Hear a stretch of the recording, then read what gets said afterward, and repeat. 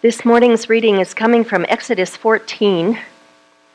Then the Lord said to Moses, "Tell the Israelites to turn back and encamp near Pi-hahiroth, between Midgol and the sea. They are to encamp by the sea directly opposite Baal-zephon. Pharaoh will think the Israelites are wandering around the land in confusion, hemmed in by the desert. And I will harden Pharaoh's heart, and he will pursue them.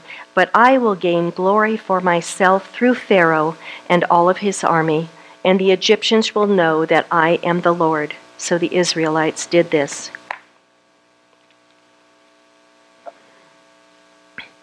Originally, this is not what I had prepared to preach on. I had something all ready to go, and God said, "No, I want you to go to Exodus 14. And we had a conversation about that because I went, "But Lord, I'm ready. I have things all prepared. I'm all ready for this." And he went, "No, I want you to do Exodus 14. And so kind of what we had was an argument. And finally he said, "Well, what is my name?" And I said, "Well, the great I am." And he said, "And what is your name?" And I said, "I am not." So this morning we're going to Exodus 14. And I'm actually in the next few minutes going to tackle questions that the whole world has had. Why do bad things happen? So now I have everybody's attention, right? I call this Facing the Red Sea, and I know it's a place that I have felt like I have been many times, especially lately. And we know the story of Exodus and how Moses led the Jews through the Red Sea to freedom. But what can we learn from it? And that's what I wanted to look at right now. So Exodus 14, 1 and 2, I will read again. Then the Lord said to Moses, "Tell the Israelites to turn back and encamp near Pi-hahiroth, between Midgol and the sea. They are to encamp by the sea, directly opposite Baal-zephon." Based on this scripture, they're camped in a very non-strategic part. They are literally between two mountains and the Red Sea. So if you were in military operations, there's no way you would have chosen to camp there. And based on this scripture, these are the things I want you to hear. God knows where you are. He caused you to be there, or he allowed you to be there. And I know this is a hard teaching on Sunday morning because we want you to come back. But the truth is, God led them there. He knew exactly where they were, and he told them exactly where to camp. Exodus 14:12, the Jews are free after 400 years of slavery, and they are headed for the promised land. Imagine how excited they were. Can you imagine leading 3 million people? I used to lead 100 to Mexico on a mission trip, teenagers. We had our chapel bus, and we had about 6 or 8 helpful cars that went with us. And we would go down, and of course, the first stop is, Ruth Ann, you remember this, we'd have to stop to go to the bathroom, and of course, everybody piles out. That's a 45-minute stop when you have 100 people. 45 minutes easy. And of course, they have to stop and buy a big gulp before they get back on the bus, which guarantees an hour later, you have to stop again. And then I had drivers that were driving their own vehicles that would go off and do their own thing. It was terrible. That's why I always say I never had trouble with the teenagers. It was the adults that used to drive me crazy. I wonder how many times Moses may have heard when he led the Jews in the wilderness for 40 years, "I have to go to the bathroom. I'm thirsty. Moses, there's no water. I'm tired of manna. He's touching me." And then the famous one they said is, "Why didn't you just leave us in Egypt?" Really? Where they beat you and you were in slavery? Kind of forgot that. But remember, God told them, "Turn back. This is exactly where I want you to camp." So they are stuck between two mountains and the Red Sea. Remember, God said in Exodus 13:21, it says, "The Lord went before them by day in a pillar of cloud, and at night in a pillar of fire." So he literally led them there. In case you don't know this, this is known as a Christophany, which is actually the presence of Jesus in the Old Testament, and there are several of those there. It's the appearance of God himself, and he literally led them there. I love that part that says, "Then the angel of God, who had been traveling in front of Israel's army, withdrew and went behind them. The pillar of cloud also moved from in front to behind. So in other words, while the Jews were facing the Red Sea, the pillar moved from in front of them, leading them to behind them. So darkness was on the Egyptians, but light was to the Jews. It's a perfect description of what Jesus does for us. He gives light to those who trust him. Those who reject him are in the darkness. He comforts one and confounds the other. He is the Savior to one and judge to the other. For his children, he is guide and guard, shepherd and shield. He guides our future, the one who also goes behind us, gathering up the debris of our mess and our failures and our poor attempts, and he makes something positive out of them. You know, I know it's really hard to listen to or to realize that God has put you in the position you're in, or he has allowed you to be there. But the truth is, sometimes when things are going great and fine, and we kind of go, oh Lord, thanks for this food, thanks for this day. And it's not that we don't love the Lord, but we kind of put him on the back burner because we go on with life and everything is fine. But when your life is falling apart, when that diagnosis comes, or that relationship falls apart, or the world happens to you, you hit your knees in the hall as you're sliding into the bedroom screaming, Lord! And God is on your mind, on your heart, and on your lips every minute of every day. And I know that's how he was with me. The great thing is you can feel him holding you. You can feel his presence right there every minute. So, number one, God has allowed you to be there or put you in that situation. Number two is acknowledge the enemy, but look up to God and keep your eyes on him. Pharaoh has now realized that the servants are gone. There's no one to wait on him hand and foot. There's no one to oil his body. There's no one to bring him his food. He hears no building going on. All of the construction sites are gone. And the realization hits him that he let them go. And he gets angry. He shouts at his troops to get up out of bed. He grabs, go get your chariots, 600, and horses. In the meantime, the Jews are free. They're celebrating. They're high-fiving each other. They're having a good time. They are free. And they're camped for the night. And all of a sudden, they hear this rumbling and they feel it.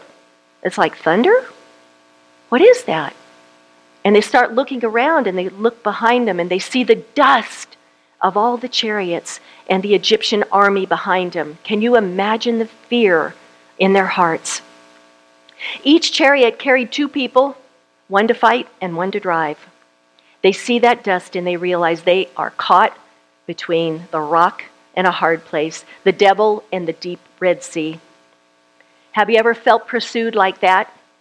Have you ever felt oppressed? Have you ever felt Satan nipping at your heels? I want you to consider the parallels between Pharaoh and Satan. Both were unyielding enemies, coveting God's power for themselves. Both have been beaten by the Almighty, and they are enraged. Both have assembled vast armies for the destruction of God's people, and yet neither of them realize how defeated they are. In the Bible, Satan is described as being a serpent trying to deceive his people, a bird trying to strip God's harvest, a wolf attacking God's flock, a lion trying to devour God's children, and a dragon wanting to destroy God's Son. Satan is beaten because Jesus' blood has covered us, forgives us, resolves our guilt, and his resurrection frees us from the fear of death. The presence of the Lord surrounds us, and his Bible gives us promises to hang on to. But Satan does not give up easily. Anybody who's been attacked can say that. He comes at us with chariots roaring, weapons aimed our way, and he tries to trap us in difficulty and trouble and corner us in what seems like an impossible situation. I've been there. We must resist him, and the best way to resist him is with Bible verses. Remember Jesus when he was taken into the desert. Satan tempted him all these ways, and he beat him back with Bible verses. We need to acknowledge the enemy, but keep your eyes higher. Keep your eyes on God. Another way to resist Satan's attacks is Bible verses and singing. I don't know about you. If you don't know any other song other than Jesus Loves Me, this I know, the Bible tells me so, or maybe John 3:16, anything will make him flee. James 4:7 says, submit yourself then to God. Resist the devil and he will flee from you. Come near to God and he will come near to you. 1 Peter 5:9 says, resist him, standing firm in the faith. So no, God has put you there or allowed you to be there. Acknowledge your enemy, but keep your eyes on God. Number 3 is, God is more concerned with your eternity than he is your comfort. I'll say that again. God is more concerned with our eternity than he is our comfort. Our life here on earth, 80, 90 years, 100 maybe, is a drop in the bucket. Isn't even a blip on the radar if you look at eternity. So God is more concerned about us in eternity than he is here. He is so concerned about the people that don't know him, because eternity separated from him is too hard to even comprehend. Pharaoh in Exodus 14:3 and 4, Pharaoh will think, Israelites are wandering around the land confused, hem in by the desert, and I will harden Pharaoh's heart, and he will pursue them. But I will gain glory for myself through Pharaoh and all his army, and the Egyptians will know that I am the Lord. God wanted Pharaoh and the Egyptians to acknowledge him, to know he is God. I actually heard of an atheist at a dinner party one time, and the host was telling his friends about how God had led Moses through the Red Sea. And the atheist said, well, it wasn't really the Red Sea, it was the Reed Sea. It was like 2 feet of reeds. They walked across on dry land, and his little son, the host's son, comes up and says, wow, God drowned the entire Egyptian army in 2 feet of reeds. The truth is, people watch us. If they know we are Christians, they watch us. And when times are good, we don't make an impression. When times are great, they may even be jealous of us. But when times are hard, when things are bad, when you feel absolutely horrible and the world is falling apart, but you still worship God and you still love the Lord and you can still show his promises, people look at you and go, what is different? How can you do that? When you are going through hard times, you actually have an opportunity to do something for Jesus that you don't have at any other time in your life. Think about that. When those times are really, really hard and people are looking at you, you have the opportunity to really shine for the Lord that we don't have any other time. I had a really sweet friend, Shirley, that she used to go to this church for years and years. And her husband was dying of cancer. He fought cancer for 10 years. And his last bout with cancer was actually skin cancer. So she literally had to change his bandages all the time. So she was working with him all the time. And the hospice nurses and the nurses that would come in, they got to talking and they would tell her about other homes they would go to where the people didn't have bare necessities. They didn't have like plastic sheets on their beds, or they didn't have shampoo and shave cream and all that because they were in these homes. And so Shirley took it on herself, even though dealing with her husband and helping him all these years, she contacted friends in her church and another church, and she started collecting items. So every time the nurses came to work with her husband, she would just give them tons of things for other people. Can you imagine? They were blown away. They could not believe how this woman had a heart to help others when she was going through so much herself. And what an incredible blessing that was on them. But the way it spoke to them, and she was able to tell them it was because of Jesus and the hope that they had. I know in my own life, we couldn't get pregnant, and we couldn't stop having kids. So in the middle of 4 kids, I had 2 miscarriages. And I also took care of my father dying of cancer. I took care of my mother who lost both her legs and her eyesight. And I took care of an elderly aunt that died from Parkinson's. And I once had a girl say, how do you get up in the morning? I really didn't think anything about it. I said, well, it's with Jesus. And I was able to share the Lord with her. What a blessing you get out of that. I know it sounds hard I know it sounds impossible, but when you are in the depth, when you are going through the absolute worst time, if you can pull yourself up enough to help someone else, you will be so blessed, and you will be able to share the Lord with them in a way that they never would pay attention to you, ever. One of the ladies that went to the church, many of you might remember, Judy McMurtry, was going through breast cancer. And the whole time she's in for surgery, she's witnessing to the nurses. What an amazing woman and what an amazing ministry. I just beg of you, try your best to just even pick up a phone and try to encourage somebody else, and you will be so blessed. Instead of asking, how quickly can I get out of this mess? Or why did this happen to me? Ask God how He can use you in the middle of all this, and you will receive blessings you didn't know existed. And it's not like Jesus is saying, well, do as I say, not as I do. Because remember Him. He was beaten beyond recognition. He had his beard plucked out. He was flogged. He was stripped. He was spit on, and ultimately nailed to a tree to die as a common criminal. And yet, while He was on that cross, the centurion standing there heard the things He said, like, John, this is your mother. My mother, this is now, the one who's going to take care of you. He said things like, forgive them. They don't know what they're doing. He even said to the thief on the cross next to him, today you're going to be in paradise with me. Instead of hurling insults as the others had done, the centurion heard that, and when Jesus died, he said, surely this was the Son of God. That centurion had heard the stories. He knew that Jesus had healed the sick. He had raised the dead. He cured leprosy. Paralyzed people walked. And yet, when Jesus suffered and died, he said, surely this is the Son of God. So know that God has allowed you to be where you are. Acknowledge your enemy, but look to God. God is more concerned with your eternity than He is your comfort. And number 4, pray. We can either do two things. We can panic or we can pray. And I have never known panic to solve anything. When you can't move forward, backward, sideways, you better look up and pray.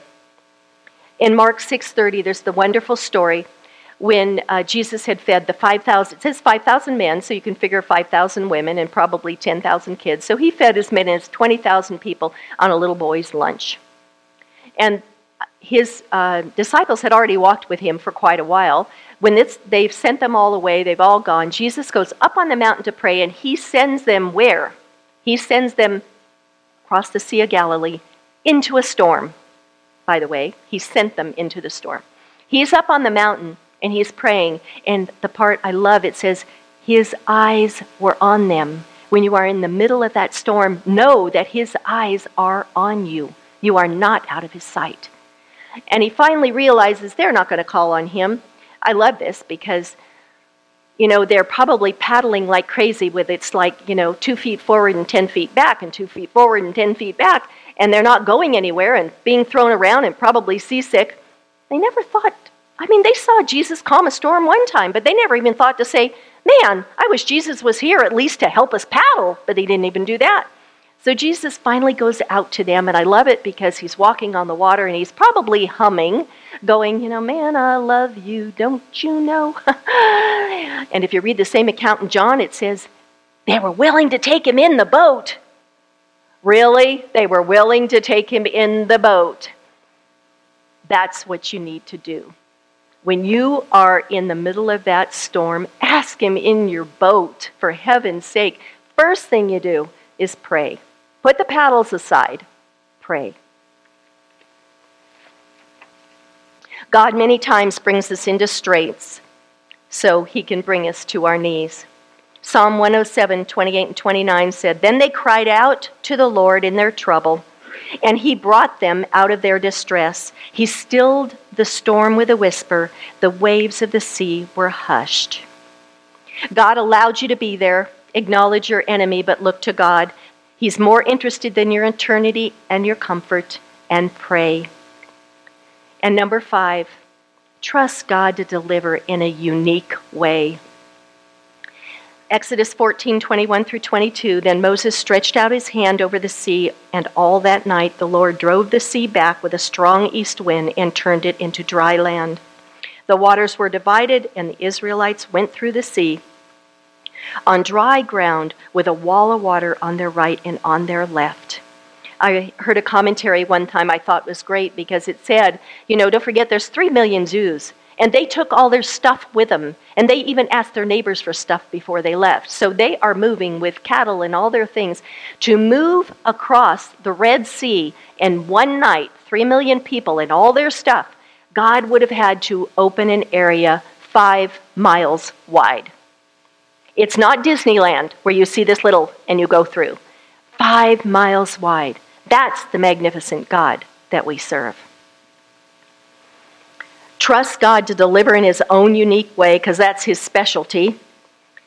Might not be what we expect, and probably won't be what we expect. I know in my years of walking with Jesus, he has always done the unexpected with me. And I know there's been many times I thought maybe a prayer wasn't answered, but when I turn back in retrospect, I realized that he answered it in an incredible way, much better than anything I could ever think of. I read of the Pacific Garden Mission of Chicago, which got its start in 1880s. It was a saloon called the Pacific Beer Garden. It was leased by a wonderful, sweet Christian couple, George and Sarah Clark. They dropped the word beer and added the word mission, and they started a ministry to downtrodden men and women. In the early years, they paid all the expenses themselves, but eventually they ran out of money. They couldn't pay the rent, and they had 24 hours to pay or they would lose their lease. All night they prayed. Coming out of their home in the morning, they found their yard blanketed with white. Looking closer, they discovered that the lawn was covered with a very rare mushroom of the highest quality. And it wasn't even the season for mushrooms. They gathered the crop and they took it down to a place called the Palmer House and sold them to the chef for enough money to pay their rent. Mrs. Clark said no mushrooms were ever seen before or after. Truth is, this life is hard. It's not fair. And anyone telling you if you become a Christian, your life is going to be easy, they are wrong. Maybe you're thinking you don't know what I'm going through, and you're right. But I do know the God I serve, and I do know what he has done in my life, and I know how he has brought me through. Jesus didn't promise us an easy life. He promised to be with us in hard times. He said, in this life you will have troubles, but I have come to overcome the world. Isaiah 43, 1 through 3 is one of my favorite verses. It says, fear not, I have redeemed you. I have called you by name. You are mine. When you pass through the waters, they will not sweep over you. When you pass through the rivers, I will be with you. When you walk through the fire, you will not be burned. The flames will not set you ablaze, for I am the Lord your God, the Holy One of Israel, your Savior. And a couple of verses below it, it says, because you are precious and honored in my sight, and I love you, do not be afraid. That is a promise you can hold on to. So no, God led you to or allowed you to be in the situation you are now. Acknowledge your enemy, but look higher to God. Know that God is more concerned with your eternity than your comfort. He wants to reach the lost. In the middle of hard times, ask him what you can do to glorify him and watch the blessings flow. Pray and trust that God will deliver you in a unique way. I did want to close with a story of my son Scott when he was a little boy. And he had to go in and have blood drawn. And I don't know about you, that's really painful because they can never find my veins anyway. But I was holding him on my lap. And I'm just crying and I'm just going, God, I wish you would just take my blood instead. And I thought later, what a beautiful picture of what Jesus does to us.